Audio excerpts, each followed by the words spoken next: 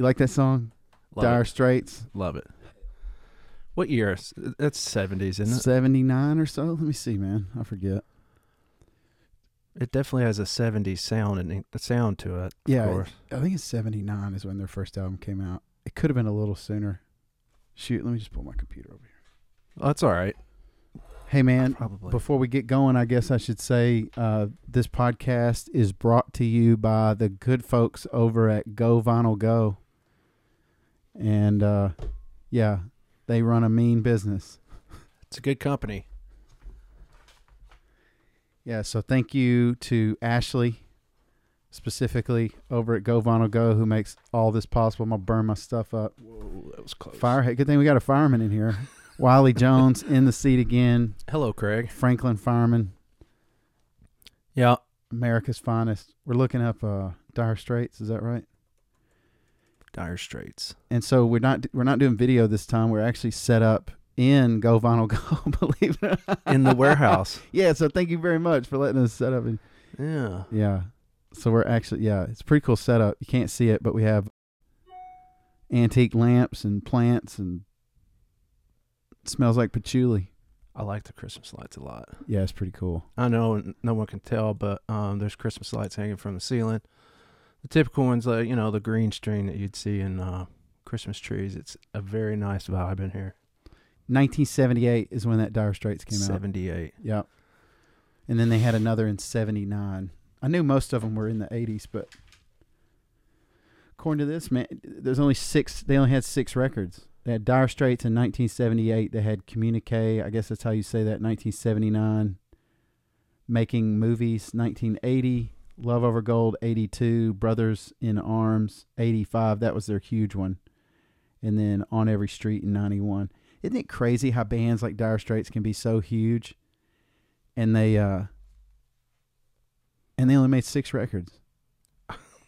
Yeah, but typical in the music business, though, isn't it? Where the bassist and the drummer and whoever else goes to play for some other band, and they start another band when that happens. And Mark Knopfler, the guitar player, he did do his own solo records after that. But yeah, I mean, Dire Straits is one of the best-selling artists of all time. Because maybe staying power. Well, I mean, they only put out 6 albums, so is it because of the music, or have they just been around and? Well, I think they had the hits, man. Like they had Sultans of Swing. Yo, and before we go on, every single audio recording that I'm playing on this show is a transcode. It's like, however you say that. We're literally recording off of a speaker, so these are not original files. We don't own any of this music. Any music that we ever show on this podcast or talk about on this podcast, it's just for the love of music and to spread the love of music and stuff I want to show you. Or so what I think I'm gonna do too is put a playlist together of every song that we play on Spotify. So it'll say like Rocket Man's Wheelhouse episode, whatever this is, and then I'll put every song that we talk about. Because I mean, there's some cool, like, one of the only reasons I feel like I exist in this world is to tell other people about cool songs or That's cool. or stuff that I've found. But I don't can know. believe that. So anyway, anything we play on here, if it's in press, you can buy it from Go Vinyl Go, or any other reputable retailer of vinyl music is what I recommend. And or man, you can play it on Spotify. All this stuff is on Spotify, same as our podcast, And if you're new to the show, which we hope you are. we talk a lot about music Come and on. music and movies and concerts and a lot of the entertainment world. But dude, so they had 1985. They had Brothers in Arms. Do you know this song here? I do not.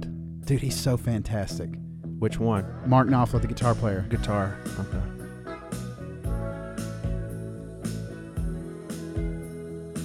You know this song? I've never heard it before in my life. Really?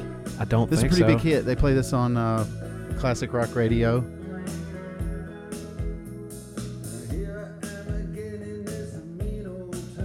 He has such a cool swagger. Who's the too. singer? Mark Knopfler. Yeah, okay. Yeah. He just has this like cool Lou Reed kind of vibe, man. Like he just, or like Dylan. I was about to say really close to Dylan. So far away from me. I have heard this song. I don't know what I was thinking. So far is pretty big. And then this was the.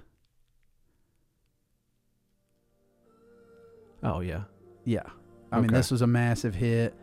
I think this was another big song too. First 3 songs, man, all of them were singles. Yeah. Let me see how many. That was the first album? No, this was 1985. The first album had that first song on it, Sultans of Swing. Yeah.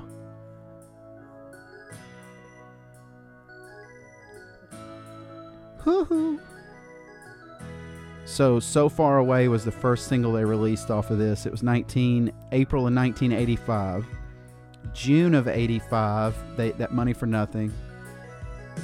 Then this song they released in November of 85, but they released 5 singles. Every single one of these are a big song.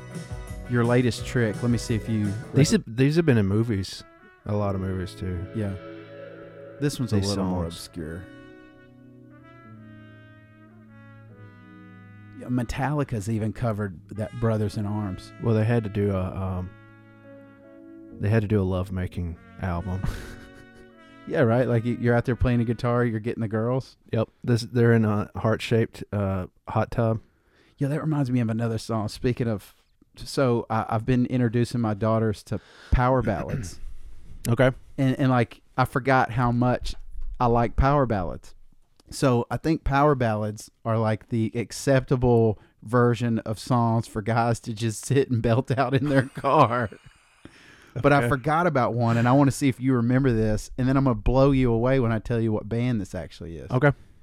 I'm excited. Cinderella. Nope. Never guess. White Snake. Black Snake. Red Snake. Oh. You never guess. Yeah, well. No, you won't. It's going to... I know who this is. Oh, no. I like this song.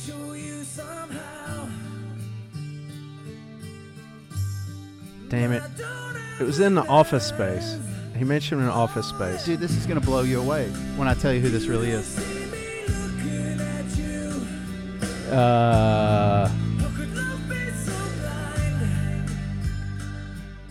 David.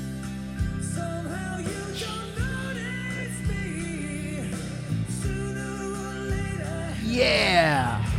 Valentine, baby. Bro, like all I want to do is go drive on a back road now and play this really loud. I don't. Baby But tonight. it is a cool song. Bad Company. Bad Company. Yeah, But here's the thing. Here's what's crazy about that. Bad Company was known for not. I mean, obviously they were known for that, but that wasn't the original singer. Paul Rogers was in Bad Company, and they did all that other stuff like Fit Like This. Oh yeah. And this one. Very recognizable. Ooh. Very recognizable. I mean, so they were they were put together like Damn Yankees. So Paul Rogers was in Free, and a couple of those other guys were from completely different bands. And then they were what do they call that? A band. Yeah, they call it a You band. don't. You're not much into blues, are you? Yeah, I like the blues. Yeah, I've noticed that about you. A lot of your music choices are clearly rock. Yeah, but I like some even the rap that you listen to is rock. I mean, it's definitely got maybe rock it's Americana. Maybe that's it. I do like some world music though. I like some other stuff, but the blues is cool. I think the thing about the blues, man, is it's pretty played out. I feel like at this point. I mean, there's some cool stuff, but well, it's not it's not as dynamic, really. You know. So check this record out right here. I'm handing him Government Mule's new record, Heavy Load Blues.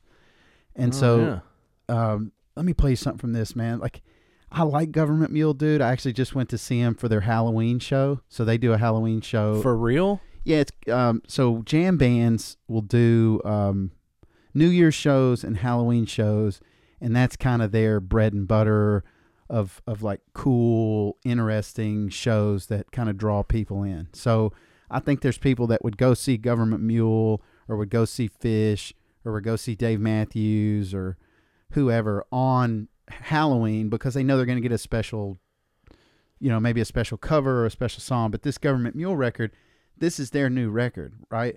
And so they did one night at the Tabernacle in Atlanta, like the Friday night. They did that entire album and some other songs. And then the next day, me and some buddies went down there, and I mean, bombed out a hotel room 0.08 miles away, right across the street. And we're sitting out there, dude. Let me paint the picture for you because we were listening to a song. Was it made out like ghoulish and ghostly in the whole thing? Because it's Halloween. Is that their thing? Who? This band? No. They're just like a blues rock band. Like they're just a classic rock torchbearer is what they kind of call them. But this is King Curtis. So we're standing on the balcony of the hotel. Half a teacup of bass. Of this, and my buddy takes out his phone. He goes, dude, this is the moment we need to remember, man. And we sat there, dude, just like grooving to this right here for like, nobody said anything for like 5 minutes. Dude, that sounds great. Now give me 4 tablespoons of ballin' Memphis guitar. Let's go. Tastes all right. It sounds really old, too. What year are we talking? Now this is, let me see when this came out. Now just a little pinch of If I'm organ. guessing, this is 66. Dude. Wait till these horns, bro. Now give me a half a pint of horn.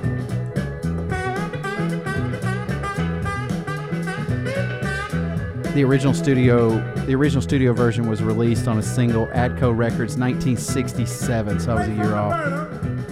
And bring to a boil. That's it right there. That's it right there. That sounds amazing already. Now beat Now wait for the horns. well.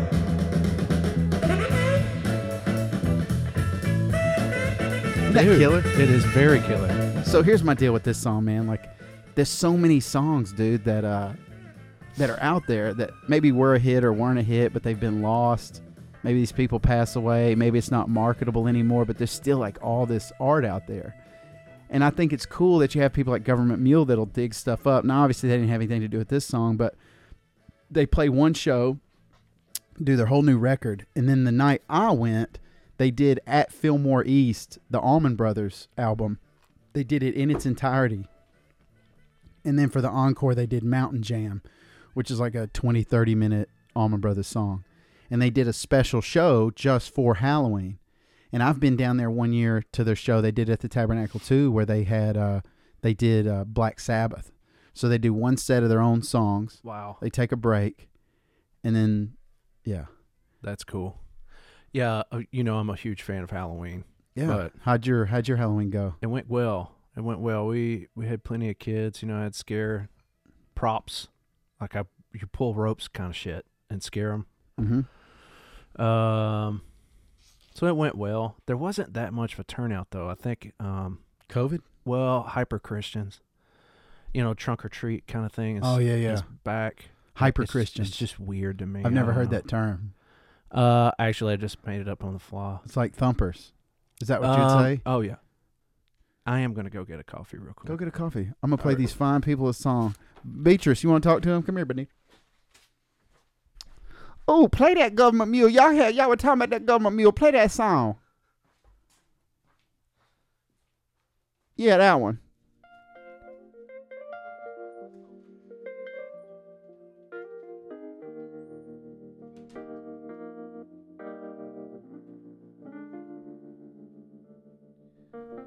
Lord God Almighty, help this podcast do good.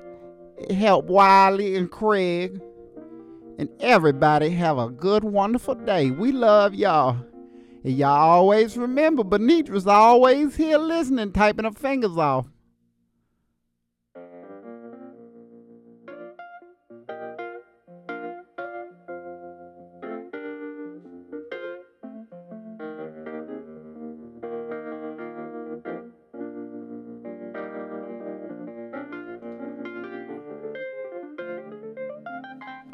Ooh, I hope he don't fall.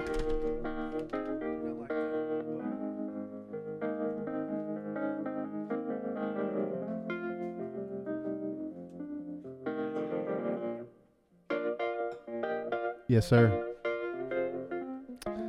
Actually, Warren Haynes did this song with the Allman Brothers, if I'm not mistaken. And this might be just a live version.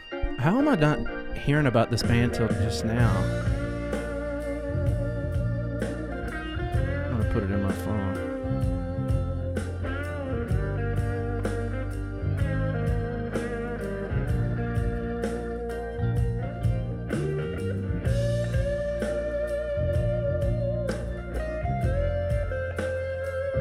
If church was like this, everybody would go.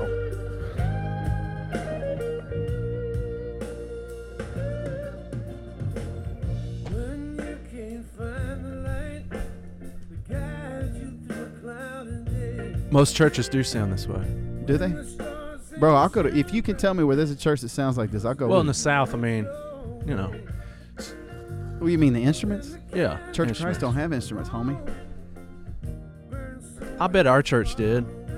Yeah, Lutherans. Some AME, bro. That's where I need to be. Dude, dig this. Tell me if you dig this. Already dig it. It's beautiful. So it's a guy named Pastor T.L. Barrett from Chicago. Pretty sure he did some illegal stuff somewhere around in here, but in his career. But he took this children's choir and recorded these albums, dude. It's called Pastor T.L. Barrett and the Youth for Christ Choir.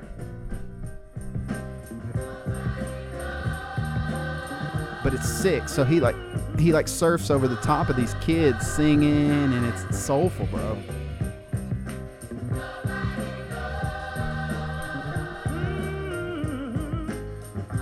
Is this old too?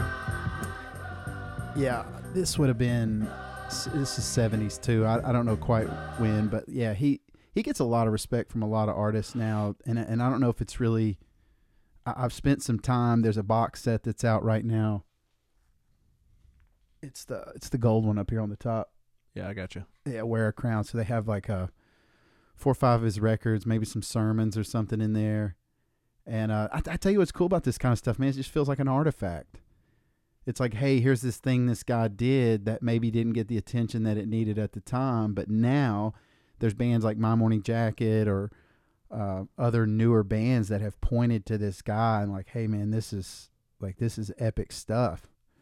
And I think original copies of this go for basically they don't exist, and they go for insane amounts of money. Dude, I had this pulled up. This is the set list of that first Government Mule show. Wow. And so they played 2 sets, 22 songs, and then the very next night, bro, they do like completely different songs. This is the show that I was at. And then they do a whole nother set of completely different songs. And then they do the entire at Fillmore East. But what's cool is they brought in, so the original Allman Brothers, which Warren Haynes was an Allman Brother when they put it back together in the late 80s. So he was in there with Dickie Betts and all the surviving guys, Greg Allman, some other dudes. And anyway, so he actually was an Allman Brother. They recorded Allman Brothers records. So that's really where he, like torchbearer, that term for them really is like, hey, these guys they have connections back to some of these original bands. They were in them. It wasn't like during its heyday, but these guys were there. He was also in a band called The Dead with a bunch of Grateful Dead members, and they would tour as The Dead and keep that music going, similar to like Dead and Company. So anyway, he brought in Charlie Starr. So the original Allman Brothers, what I was trying to set up, the original Allman Brothers had 2 guitar players, and then they had 2 drummers. But Government Mule's only 4 people. So for the at Fillmore East set, they brought in Charlie Starr, who's a guitar player and singer for a southern rock band called Blackberry Smoke. You ever heard of them? No. They sound good. Yeah. Just the title. So I've always heard this. I don't know if it's actually true, but I've always heard that Chris Robinson from the Black Crowes helped Blackberry Smoke name themselves. So they're from the Atlanta, Georgia area too. Isn't that really weird how a lot of those bands kind of come from the same area? I was just thinking that, and it goes back to Seattle, right? Dude, dig this. Doesn't it? Isn't it because of what the sound is? That it's regional? So this is my favorite song of Blackberry Smoke. This song's called One Horse Town. It's one of their bigger songs, but I just feel like it's really well written, almost like an Eagles song where it's just the composition itself is tight and smooth.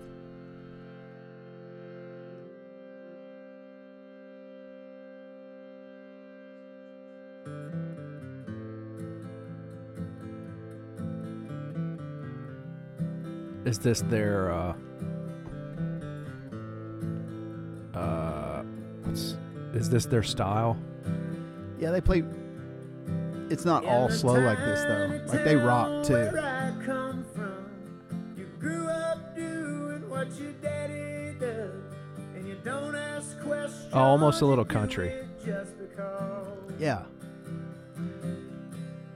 If not Don't cry a lot, to actually. a dream That sounds like any country music right now in America. And I think that's the ironic thing about Southern rock is it's like Southern rock may be the genuine country expression, and country is almost the corporate version of it all. You know, because even when you go back in the 70s, a lot of those country artists like Waylon Jennings and Johnny Cash, they started trying to copy off of Skinner and Marshall Tucker, not even just in sound, but in format of like the way they put their albums out, the way they could do whatever they wanted. They didn't have to cover old songs. They wrote their own songs. Like there used to be a formula with all that Nashville country music stuff. Well, I would imagine it would get more airtime too. I mean, it's a strategy behind it. When you think, Yeah, I mean, it's all products. Well, and like now, I mean, it's probably still going on. I haven't listened to country in a while. We've had this debate before, but they do beach songs now that used to not be a thing.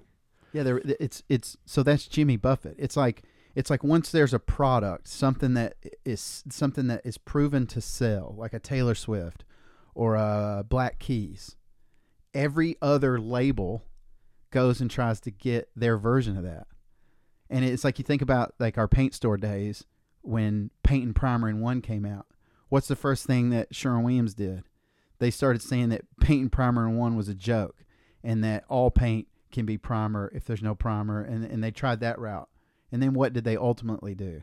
The same thing. The same thing. They just put Paint and Primer in One on it because that's what sells. And so I think labels do that, man. I mean, not all of them, but I think if the Black Keys hit, then every other label goes and gets the Black Keys. Well, and it's to stay in business. I mean, you can't,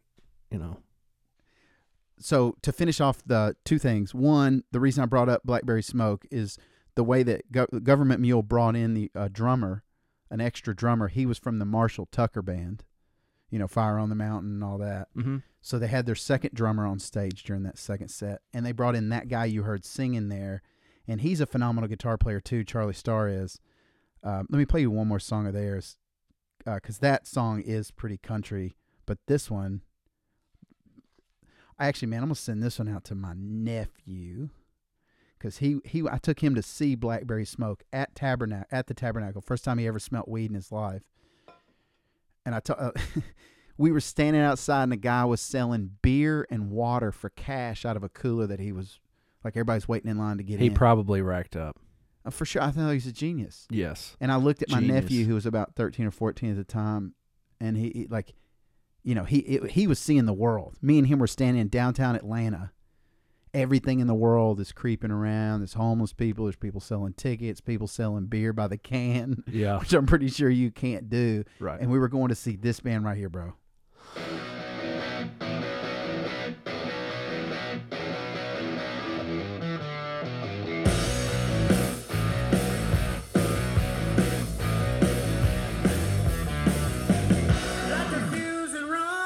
Yeah, that's They it. rip, bro. That's definitely it. I'm pretty sure they had there was this rip-off show that was on Netflix for a while. It's kind of like Walker, Texas Ranger, Longmire. Yeah. I think that's the show, if I'm not mistaken. It was something like that, or CSI Miami or something, and they play this song. Bro, they rip, man. Like, they're a really good band. Sounds good. But what was really And they have a tambourine. You hear it? It's Yes, true. sir. Hey, you cannot be a legit rock band without a tambourine, at least in one song, bro. You gotta, Especially if you make it work, or you have a girl. you know. Like if you have a girlfriend that you're like, she's like, I want to be in the band. Play the tambourine. Tambourine. Yeah. There's no talent for that. Just don't do like the Grateful Dead and have that one chick that can't sing, right? Yeah. Bro, she sounds like a dead cow like half the time. It's terrible. Yeah, I don't think many- she could hear herself. Yeah, a lot of the non-talent folks in bands, they usually end up on the tambourine. But I guess maybe there's Or You know, or a some- roadie. or a roadie. Hey man, you know how to tune guitar strings, man? I mean, you gotta bang do on something around tambourine. here, man. Sure. And especially those that have that little drum thing on it, even better. I tell you what, we need, man, some paying gigs. Yeah, you might like that band, man. So, are you a Southern rock fan? More so than country. Yeah, I used to be a country fan. I told you we had that conversation. Early 2000s, late 90s, early 2000s. That's all I would listen to. Who'd you like? Well, just the typicals of George Strait and Alan Jackson, and You know, the first concert Keith I ever saw in Urban. my life was Alan Jackson. really, Leanne Rimes and Alan Jackson. Oh, she got a pretty mouth. I met him. Alan Jackson? Alan Jackson, yeah. You know, me and him might be related. Really cool, laid back dude. Yo, is it true that he was found because his wife was like a flight attendant or something and gave his mix CD to somebody, or there's something don't crazy like know. that? Probably. I'm not looking it up, But I have been to his house before. like he Didn't you invited go to his over? house? Like, was Because this a paint job deal or what? remember James, sales rep? He had to go out Bomb- there. Yeah, bomb track. That's right. It was James. He went out there to test something because they were going to do an epoxy floor on his barn that he had already tore out tile before and wanted to lay epoxy over top of this thing. It's like 8,000 square feet. Huge. It's a lot of money. But anyway, Does he still live out by the? he's got his own fuel pump. He sold this house, actually, now that I think about it. He's not even living there anymore. But he lived there for a long time, and he had a fuel pump in his garage just so he can fill up there and not have to. He had a service fuel truck come out and fill it up every month. I mean, how much money do you think he's worth? Let me Dude. look that up. I don't know. I mean, there really is no telling. And I would like to. I mean, And then what you find in there is just an estimate anyway. you know what's really smart about? He says he's worth $95 million. I'd believe it. He's a pretty big deal, man. And this down here says $150 million. I'd rather be the 150 million. It says top 10 richest country singers in the world. Let's look at this. Definitely Garth Brooks. Dude, what about him coming to the Ryman? Yeah. There's not You want many to try to seats guess there. these? Number one is really obvious when you hear it, but Garth Brooks. no. No? Carrie Underwood. Dolly, bro. Oh yeah. Oh, She's got you a know lot what's- of assets too. No pun. Dude, we got an email. So if anybody doesn't know, you can, if you have little children or anybody that has little children, you can sign up for the Dolly Parton Imagination Excellent Library. program. I don't care. Right here, I'll be the first person to say it. Dolly Parton probably is at least top 5, if not number 1 or 2, greatest Tennesseans to ever exist. Agreed. Anybody who makes the money she makes and then spends the rest of her life just trying to make other people's lives better, and you can say it however you want. I mean, Dollywood's making money or whatever, but you have Nashville, Tennessee, who sells out Opryland to build a friggin' mall, and we sat there and enjoyed that our whole lives, and then they take that away to build a dumb mall. That tells you the state of Nashville right there. Nothing else needs to be said. They tear everything in the world down for something else to make money. Dolly takes the Hangman and a couple of other rides to Gatlinburg and makes Dollywood. And I remember it kind of not being a thing. Like Dollywood was less than, it was almost like Kentucky Kingdom. It was kind Yeah. of a joke. Yeah. But now I think Dollywood's legit, and she's she's created something that gives jobs to people in that area, first of all. And she was part of building up Pigeon Forge in Gatlinburg, which is probably one of the greatest assets that Tennessee has. When I was a kid, we went up there, but it was called Silver Dollar City. She bought that. It was an existing amusement park. Yeah, and she made it better. But, you know, they got affected by those fires a few years ago. Had Yeah. to shut down. The big big losses there. Talking about whole entire towns burned to the ground. It's crazy. Isn't it insane? Yeah, but it's one of those deals, man. Like, should we even be living there? I know, Is there dude. proper forest management? Like, Bro. why do people... I think that all the time. Like, would you go build a house on a volcano, bro? Shouldn't, you know? If you were to say that, that's the thing. I'm gonna That's a put good it on example. some damn stilts, and If- we're gonna be right over the damn thing, and I want to be able to look out my window, and I want to be able to see the. If you said, hey, I'm going to build a house on the side of a volcano, and I would say, I think the government won't let you do that. Why is that? Because it's a fucking volcano. That's why. Well, they're So- just trying to damn mandate it, and they don't know what they're talking about. So if that's the case, why would you build in a repeated wildland fire area in California anywhere? Why does that happen? I don't understand. It's crazy. Over and over again, every year, property loss and all these numbers. Why are you building there? Look, and here's the other thing. Back to Dolly real quick. Oh, we're gonna finish this list too. Yeah, sorry. I gotta pull Yeah. up. Let's finish the list. You know, Dolly. I think- Dolly is the greatest. She's a great. great human. So I got an email from her with that Imagination Library that was telling my daughter happy birthday on some unlisted YouTube video of her just going, "Hey, this is Dolly. Happy birthday. I hope you're having a great." Are blah, you blah, blah, blah." serious? Yeah, dude. Bro, that bitch is running 90 miles an hour for the rest of her life, dude. Just trying to, like, I dig that. Yeah, oh yeah. And she's cranked one so far over the fence that anybody's last name that's Parton that's ever come out of her cooch or anybody else's Right. is going to be fed really well. And I can really dig that, dude. Does she have kids? I don't know. I don't know. I don't know either. anything about her. Do you And the think? Do you think her and Kenny Rogers did it? For sure. I can't remember if they were married. Not that that really matters, but they were on the road a lot doing those concerts. Bro, They had to have. I would I like Kenny's beautiful like too. respectfully, because Dolly Parton is so killer. Like, I don't really even want to have that conversation know. about her. You I know what I mean? know. And I don't mean that to disrespect you. It's just like she's killed it so hard, Mm-hmm. and she's not. It doesn't seem to me that she just super sold out to Nashville. She's like old Nashville. Oh yeah. She's Johnny. She's in that realm of Johnny Cash, Waylon Jennings, all those people, and they don't really give her that credit. I don't feel like here in Nashville. I And they even feel won't bad until she dies. I even feel bad making that joke I just made. No, that's cool, man. Dolly, it was a total joke. Sorry, Dolly. Hey, Dolly, you can come on here anytime. She's 75. She's 75 years young. Dolly Rebecca Parton. I didn't know her full name. No, I didn't either. She was born on January 19th, 1946, Pittman Center, Tennessee. I have no idea where that even is. She's a Capricorn like me. Pittman Center is a town in Sevier County, Tennessee, United States. Population was 477 people at the 2000 census and 502 at the 2010. Huh. Small town. Dude, Great Smoky Mountains, man. It's cool Have you out seen the there. movie Coat of Many Colors? It's a Christmas movie. No. Based on a true story of her life. Pretty fascinating. It sounds like a Lifetime She's original. in the movie. That's oh cool. yeah, it's a Lifetime original. It's one of those kind. Dude, what do But you it's think about really good. You need to sit the family down and watch it. what do you think about that drinking. White Stripes cover of Jolene? I haven't seen it. That was one. That's the best song they ever did, by the way. The live Jolene. And I don't know where he was, but it's the one that ended up on the record.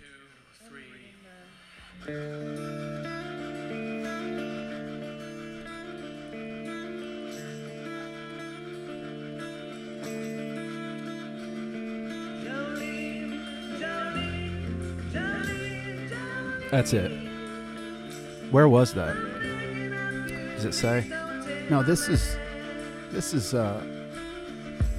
Is that the off- live one? I don't think. I mean, it could be live, but it's the album version. I don't think it's live. Okay, the one that I heard was a live version, and it's unbelievable. There's a lot of echo in his voice. Of course, he likes to do that anyway. It looks like Zach Brown Band even covers this. Dude, he goes off on this. I'm gonna see if she wrote that.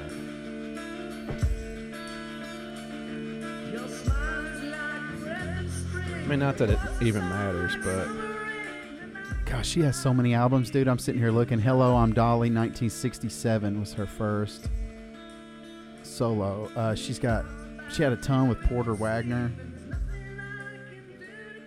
Bro, she was a big star during her day, man. Like, she had that 9 to 5. Remember that movie, 1980? yeah, she did write it. Guess where she was? She wrote it and then recorded it at Studio B in Nashville in 1973. I know exactly where that place is. I've been by there. I don't know how many times. That's pretty cool. And that's another thing, man. There's so many twists and turns. You know how it works better than anybody. But when it comes to the music industry, you need to complete a band. We touched on this earlier a little bit, but everybody knows each other, and if a band has a certain style that they have, they know who the other bands are that have their sound. So they could recruit a guitarist that isn't in a band anymore, right? Because he used to be with this band and he's no longer with that band anymore. Or even, do they do it sometimes? They just record at different times, like they can play for two different bands. Does that happen? There are people that are in multiple bands, and that happens. I can't think of anywhere they would share the songs though. Portnoy. Isn't that pizza guy? Not share songs, but the drummer, Mike Portnoy. Oh, like just being it, like people like share a member. Yes. Oh yeah, dude, Jack White's like that. He is? I mean, he's in, well, the White Stripes don't really exist anymore, but he had the White Stripes. He had a band called the Raconteurs, and then he played drums in a band called the Dead Weather. All at the same time? Around the same era, yeah. That was like early 2000s, like 2005, 2010-ish, like somewhere around in there. He strikes me as a ridiculous true artist. There's something annoying about him too, though, man. What is it? I don't know. His name? No, I don't even think that's his name. I don't think it is either. Let me finish this list real quick. Dolly Parton, 500 million. Shania Twain, 400 million. Toby Keith, 365 million. I watched a dude bust. Toby Keith? I watched a dude bust a Toby Keith signed guitar that he just won from like some sort of. They were doing covers at Grammys. Like you could come in, and they had this thing set up. They talked about it for weeks, and you'd come in and you'd do a cover of, I don't know who it was, Ryan Adams or something. You do a Ryan Adams cover, and then you'd win the best one. Everybody clapped or whatever, and then the best one, you won this Toby Keith signed acoustic guitar. Huh. And the dude who won it turned around and busted it over a stool. It was the coolest thing I've seen. What? He goes, smash, and bust the guitar, and everybody's like, yeah. Wow. Toby Keith. You think there's people out there that's like the country Creed, bro. Yeah.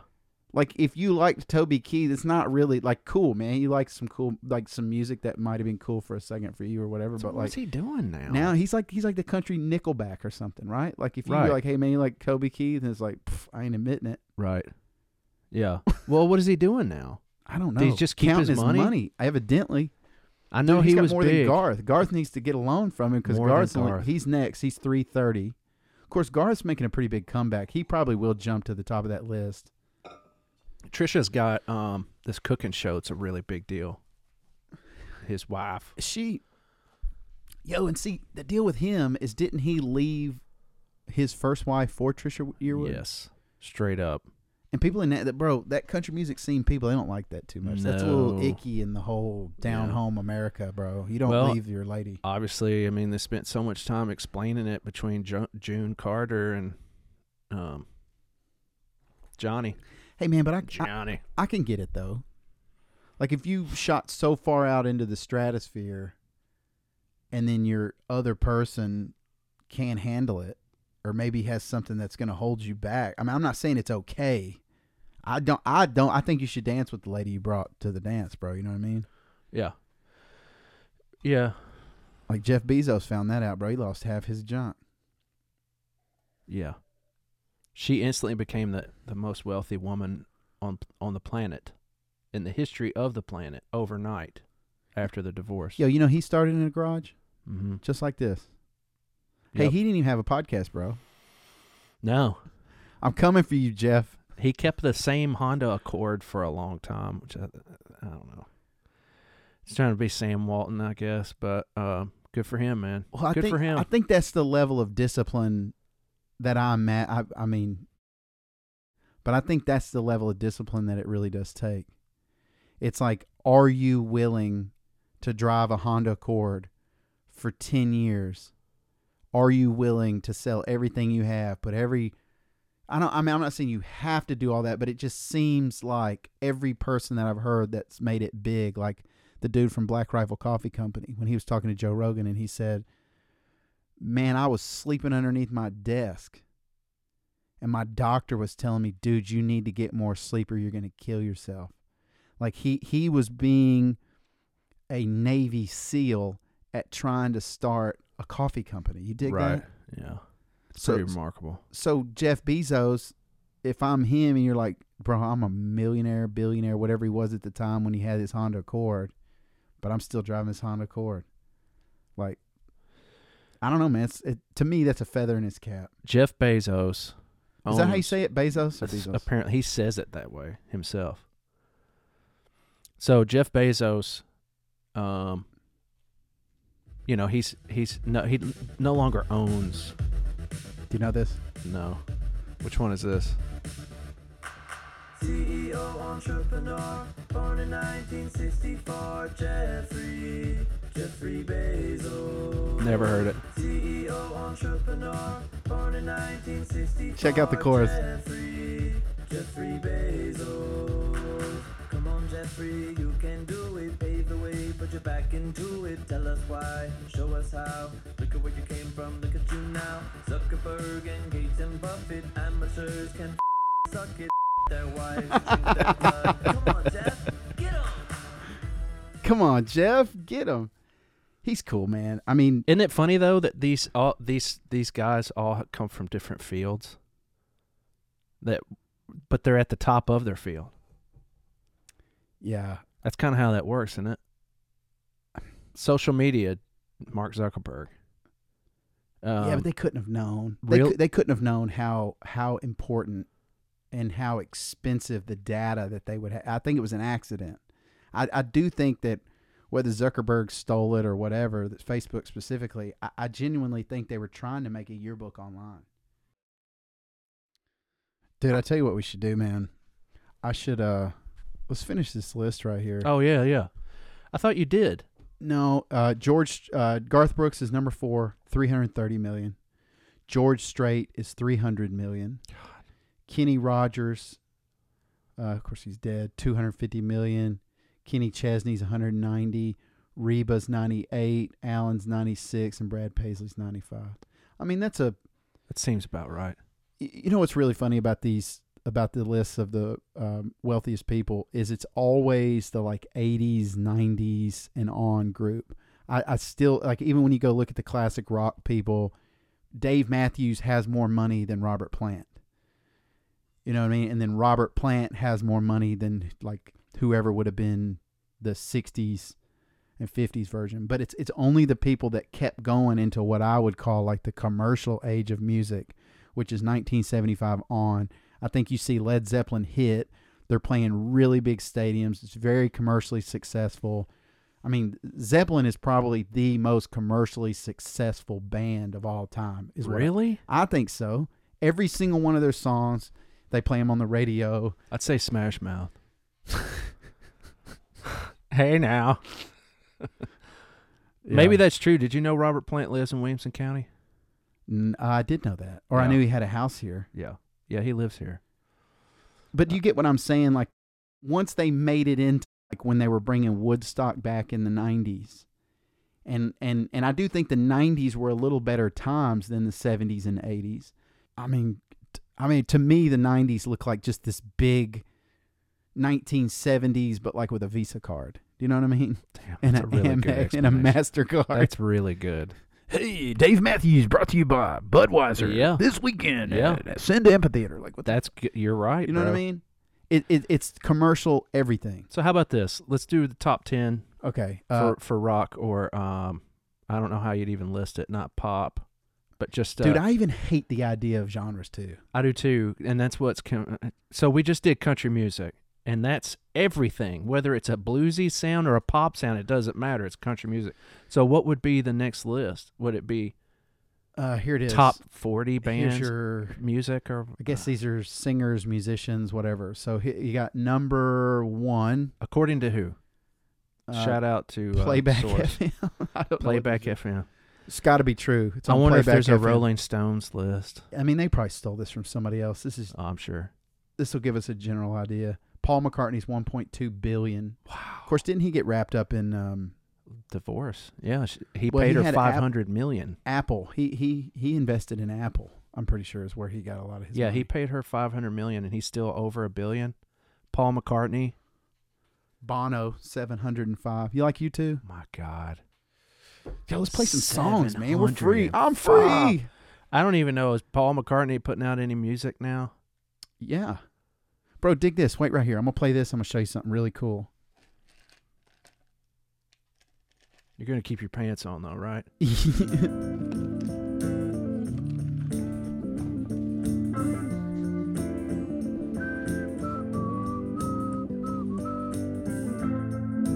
it getting better? Or do you feel the same? A lot of people don't know this, but my uncle helped write this song Will it make it easier when he was in Vietnam. now? You got someone to blame. It's a true story. How dare you not believe me? One life, when it's one need in the night. One love, Are you going to play a record? we get to share it. So Craig's coming back. He's got a couple albums he's going to So, show. bro, this is one of Paul McCartney's newest records. It's called McCartney 3. Ooh. And then this other version that I'm showing you here, this is McCartney 3. It's called the 3,333 edition. One-time pressing of the #1 indie exclusive, this indie exclusive splatter. But it's a limited edition of 300, or sorry, I keep saying that wrong. 3,333 pressed at Third Man Records in Detroit. And it has a special cover. Oh, okay. So when this one has a label at the bottom that says "Made in Germany," is that where it was pressed? Yeah. Okay.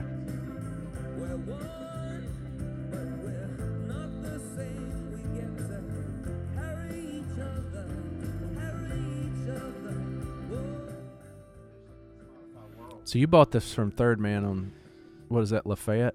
No. Is that where that came from? We get, like, those records come from our distributor, and then those would have been super limited. But anything that says indie exclusive like that, only physical record stores can get. I actually really want to make a sticker that says "Make Indie Inclusive Again," because what happened, they have what's called Record Store Day, where record stores, they'll have a list of all these different releases that are just that day, and record stores can buy them, and people wait in line and whatever. But that whole Record Store Day has kind of become just disgusting. It's more or less like everything else in America, where it just gets over commercialized. The releases aren't as good. They regurgitate stuff, and they feel like they just have you at this point of sale. Like they know you're going to come in, and because it's Record Store Day, they just think you'll buy whatever. And the lists have just gotten worse and worse and worse. And what's funny, man, is it's run by a lot of the bigger distributors and bigger record stores, but I don't really know how they choose those titles. Huh. But whoever's doing it, they need to fire them because it's awful. But it used to be good. It used to be killer. Yeah, and there used to be value. So here's where record distributors and labels screw up. Like that's limited to 3,333. But if they sold it like that, and these are now worth 75, the companies will go, well, next time we need to do 33,333, and they do it, and then record stores get it, and they're thinking it's going to sell, but nobody wants something if it's not exclusive and valuable. So they don't retain the value of the thing. They bastardize it, and then nobody cares about it anymore because it's not valuable anymore. Nobody is buying these. Well, some people do buy records to enjoy them. I do that. But ultimately, the cool side of records is you're buying them because they retain some form of value and can be sold for other things that maybe you want later. Yeah. Okay. Yeah. Right? Like, you know, like, hey, I bought this McCartney and I paid $50 for, I'm just making this up, but like, let's say I bought it, paid $50, and then it's 4 or 5 years later, and I, you know, don't care about that record anymore, and now it's worth $150. Okay, well, now I can sell it to the dude who does care, and I can take my $150 and buy a couple more records. So how does it work, though? I mean, is there some sort of industry standard in your world that shows the value of a? Is it some sort of reference someone can make? Yes and no. It's kind of like a Beckett system. Do you remember, like, Oh yeah, cards? that's and what I'm getting at. Yeah, So yeah. that you could do the book that came out every year, and it would show Yeah. different values of. So the website that one of our main websites we sell on. Sorry to stutter right there, but it's called Discogs. And the main goal of Discogs was to catalog every release. So, like, those two McCartneys that were different, you couldn't sell those under the same thing. It's two different products. So there would be different listings on Discogs for those products, and then you'd have it listed to sell under that. So they have all the different versions of records on there, and then, you know, you can add it to your collection. But there might be like 90 different versions of that. Really? CDs, tapes, whatever. Yeah. 90. I mean, I don't know about that one. I could look it up. At It's least probably 10? probably at least 20. That seems insane. It's the same Because music. I know there's some different colors. Like, they'll do different colors. There might be a European. There might be a Japanese. And there that's might the be- idea, to get you to buy those because they're so great, or is it because of the collectability? And that's well, solely. I think the reason people purchase would be different. I think that some of them I think there's some people that purchase these and never even open them and don't even own a record player. Like, I just think there's people that collect, or maybe they're going to get a record player. I think, and then the opposite end of the spectrum is, I think there's people that don't care about what color, they don't care about condition, they just want to listen. So, your man, Government Mule, that record you showed me. What kind of value on that record? I mean, he's Government Mule. There are some Government Mule records that are pretty collectible. They'd be older, that are just out of press. Even if it's a repress or whatever you call it. Yeah, I mean, yes. There's that one that you're looking at. I mean, that's probably $20-$25, just new. I mean, it's not very collectible. It's just whoever wants to hear that new record. Now, what'll happen, like, let's say it doesn't sell well, and they make like 1,000. Nobody buys it. Nobody buys it from the distributors, and then they're just like, well, we're not going to press it again. And then that could become valuable because nobody bought it and it's hard to get. But it might be in like 5 years. And then people are like, well, nobody has that. Well, it's like nobody bought it. So now it's valuable because of supply and demand. Like, let's say he dies or gets COVID. Probably COVID. Yeah. Or let's say he got COVID and died. Like, I don't think it would go up in value just because he got COVID. That's what I meant. But Yeah, because there's so many people. If it was still a novelty virus, novel, you know, like very rarely people died from it. Where did I ever hear that one? Where did I hear that before? No, people, then it would be of higher value because he died. It'd be even worse if he died of Ebola. You know? Yeah. He would be one of the only music stars ever who has died from that. So, but yeah, I think I want to buy that record from you. Does that Is that just part of your inventory? Is it dedicated to Yeah. someone in an order? No. It was just, I mean, it's just stuff we got coming in. But, yeah, I wouldn't recommend that one. Really? It's okay. That was the same one you played, wasn't it? Well, no, so my whole point in that earlier that I didn't make was that the problem with blues is sometimes it's just kind of like, this is a really good band, but then sometimes when white people do the blues, to me, it just doesn't seem genuine because it's commercial. I don't even know that it's that. I just feel, to me personally, I feel like the blues feels the most honest, at least 95% of the time. Hang on, let me say this better. Let me say it a better way.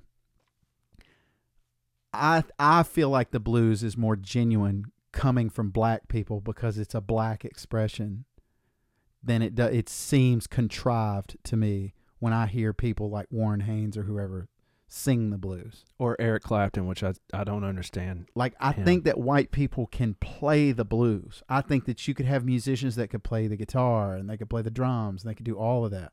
But to me, there's something that is not honest about most white people singing the blues. Like, it just sounds Winona or something. Okay, Do you so dig what I mean by that? I think I'm tracking, but let me ask you this: Indian, Eastern European, Polish, you name it, anywhere, any country, everybody knows the blues, man. Everybody experiences the blues. But they can't. You know what I'm saying? So we all feel it. As far as interpreting it and making it is a different story, I guess. But everybody feels the blues, you know. That's a universal feeling. What's not a universal feeling is country music, and that's why, you know, you don't have a universal like of country music. It's Okay, bro. yeah. Then, You're gonna play Muddy Waters, right? no. Close. Because that's about as bluesy as it gets, an original like Delta type. Here we go. I grew up on the blues. My dad played it all the time in the house. I loved it. Yes. Yeah. Going to Kansas City. Oh yeah, dude. Kansas It's perfect. City, here I come. Who doesn't like that? I'm going to Kansas City. Kansas City, here I come. I mean, but listen to the vocals on that, though. It's unreal, man. They got some crazy little women there, and I'm gonna get me one. He's not even trying. He's No. not even trying at all. No. He's just, I'll be standing on the corner out 12th Street and it's Vine. loose. I'll be standing on the corner of 12th Street and Vine. And you can go back even further, and there's no trumpets. With my In the music. City baby No and horns my at all. Kansas Now listen to City this. wine. But the blues that you played a minute ago, yeah, for sure. But listen to the singing. This is Government Mule here. It's his singing. Because he's dead on musically. They're dead on.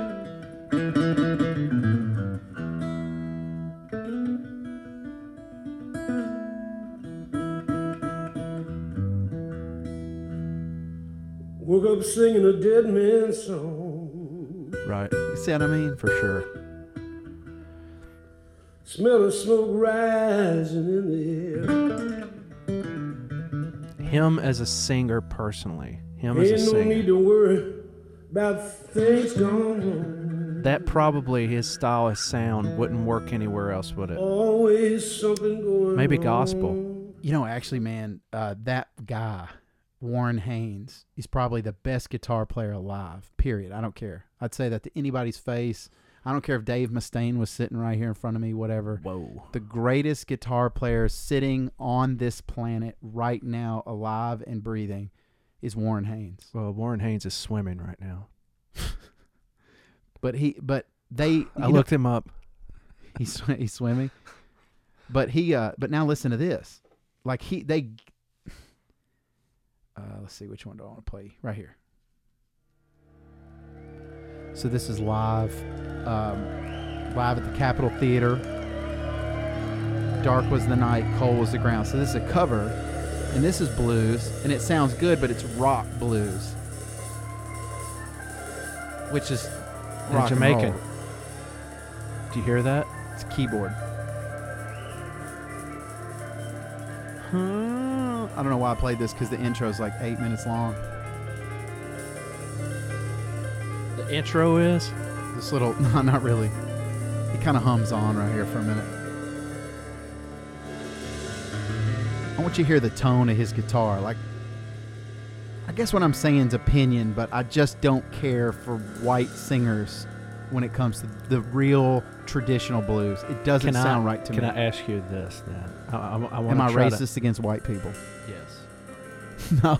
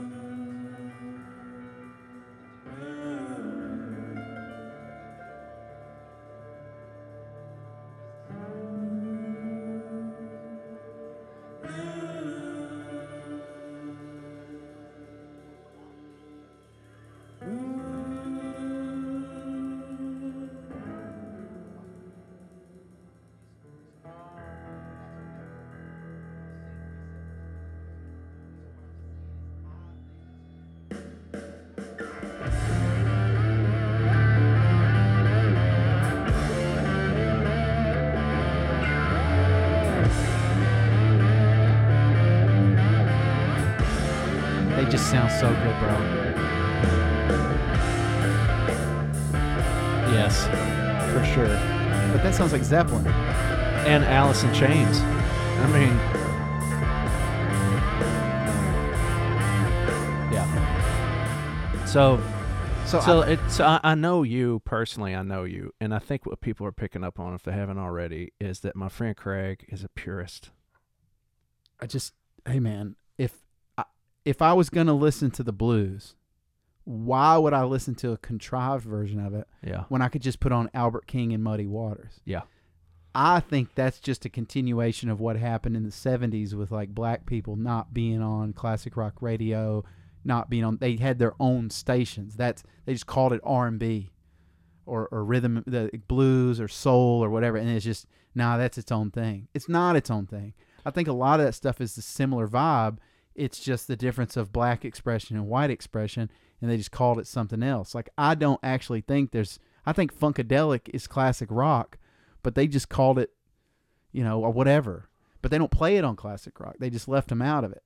And then you see people, like, I'm not trying to make a racist deal out of this. This is just the way I honestly see it.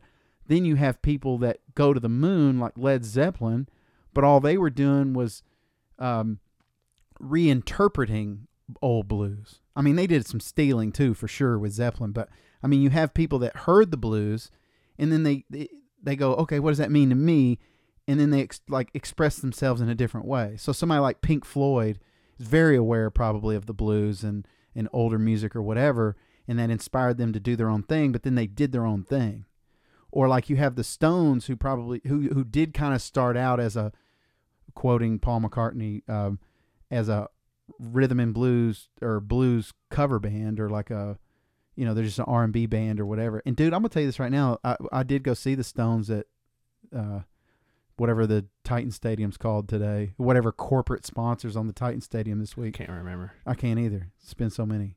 But anyway, we go see him, and I'm sitting there looking at him and like, dude, this is old showmanship. Like, they're still doing it. They got it. They're an old rhythm and blues band. Is that part of it, though? Well, I think the difference once you grow a little more, that it does become elaborate and kind of loses touch in a way. I just think that I'm more interested in artists who are obviously looking at what has been before them and then expressing it in their own personal, new, fresh way. And I think when you really look at the bands that stick around for a long, long time, they did that. Whether you like them or not, like even somebody like U2, you go, oh, well, who did that before U2? And you go, well, I mean, they got this little piece from this guy and that little piece from this guy. Or like you take somebody like Radiohead, or Floyd is always a good example, or the Stones or the Beatles. Like, who was doing that before them? Nobody. They took what was there. They took the technology that was available to them, and they did the best they could. And yeah.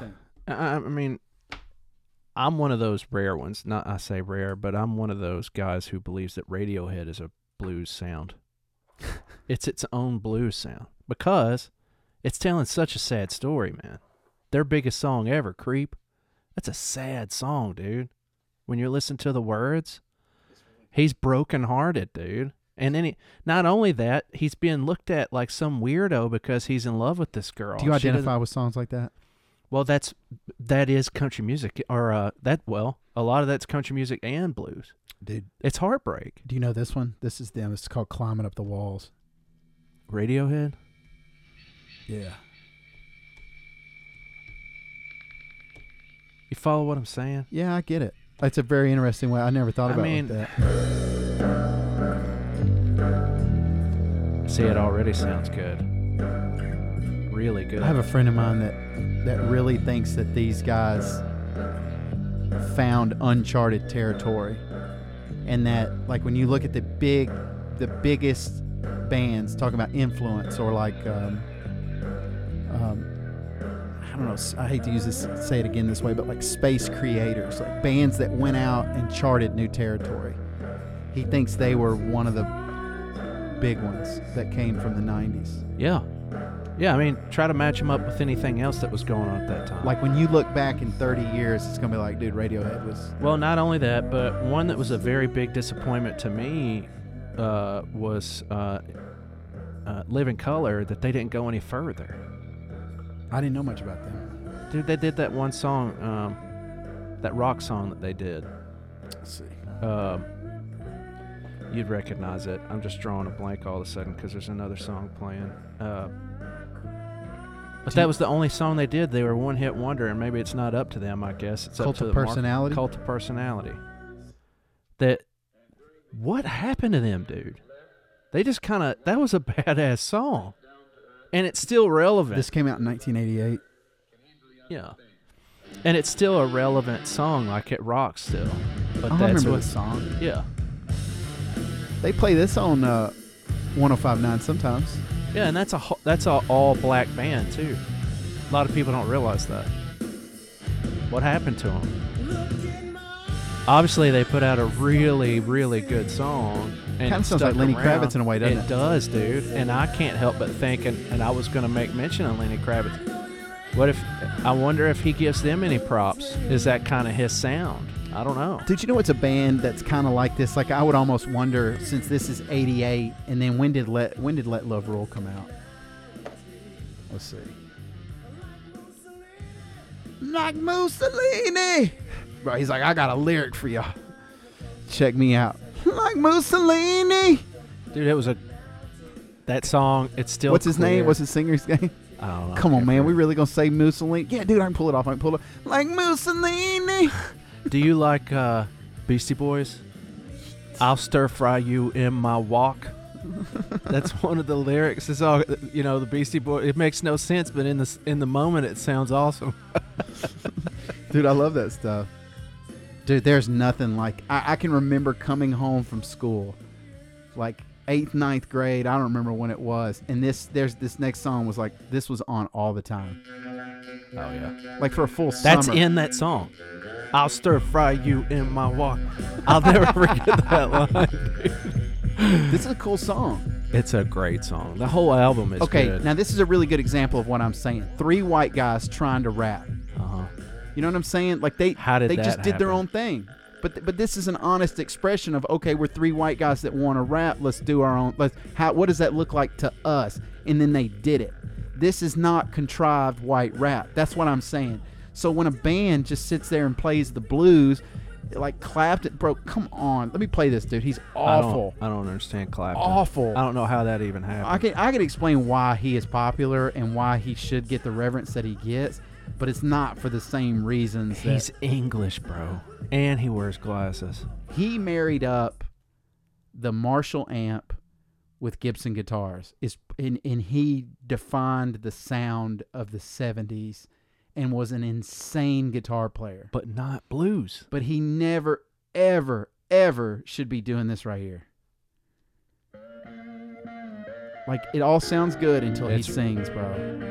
The music It is ain't good. right. It just doesn't sound No. Totally agree.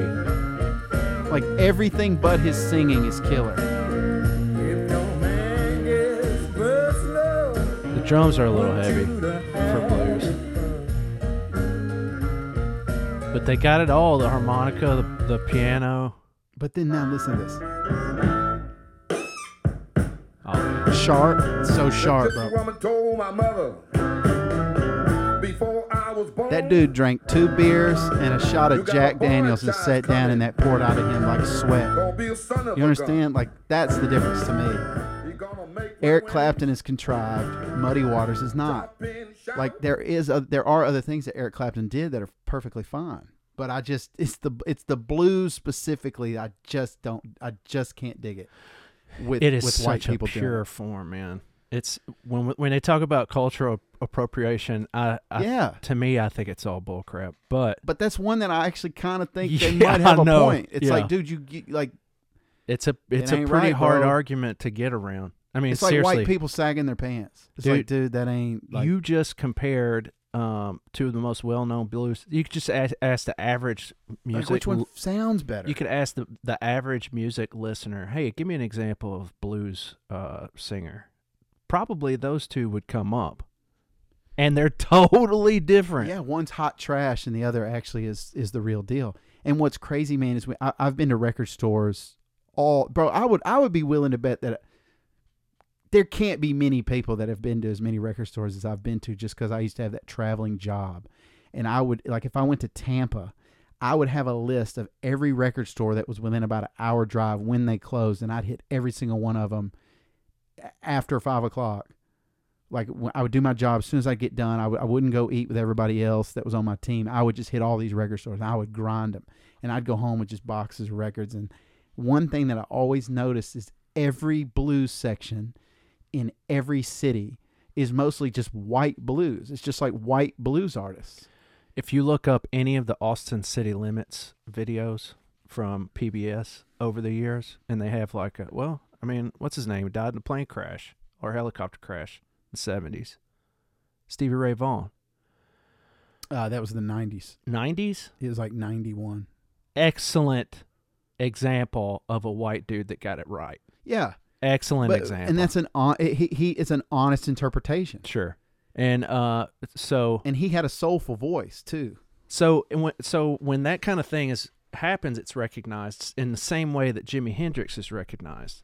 It's not typical that black dudes go into rock music, but obviously Jimi Hendrix is a legend. All right. So here are some white people that I think got it right.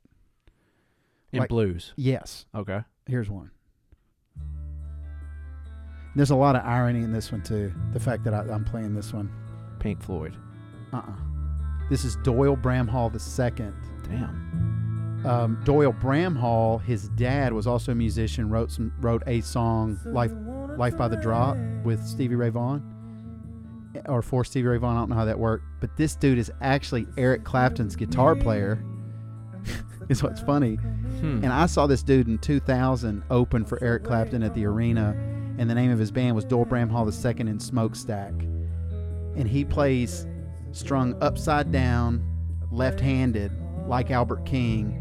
So his bass string is on the bottom, and his high string is on the top, so his neck's upside down.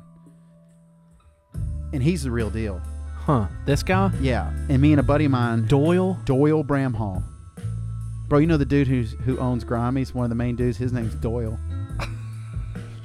I know O'Doyle's beat up Adam Sandler in that movie once. Hey, if your name's Doyle, you got to rock it, don't you? You do, man. Like, you better bring it. You better own a record store or play for Eric Clapton, or you're But just... also, I mean, that is about as English as it gets. Like, they dropped him off the buggy from London. He's from Austin. This dude used to get pulled on stage with Stevie Ray Vaughan as a kid, like as a 15, 16-year-old kid. Stevie Ray Vaughan pulled him on stage. Like, That's cool. He's connected. But check this out. Doesn't sound blues.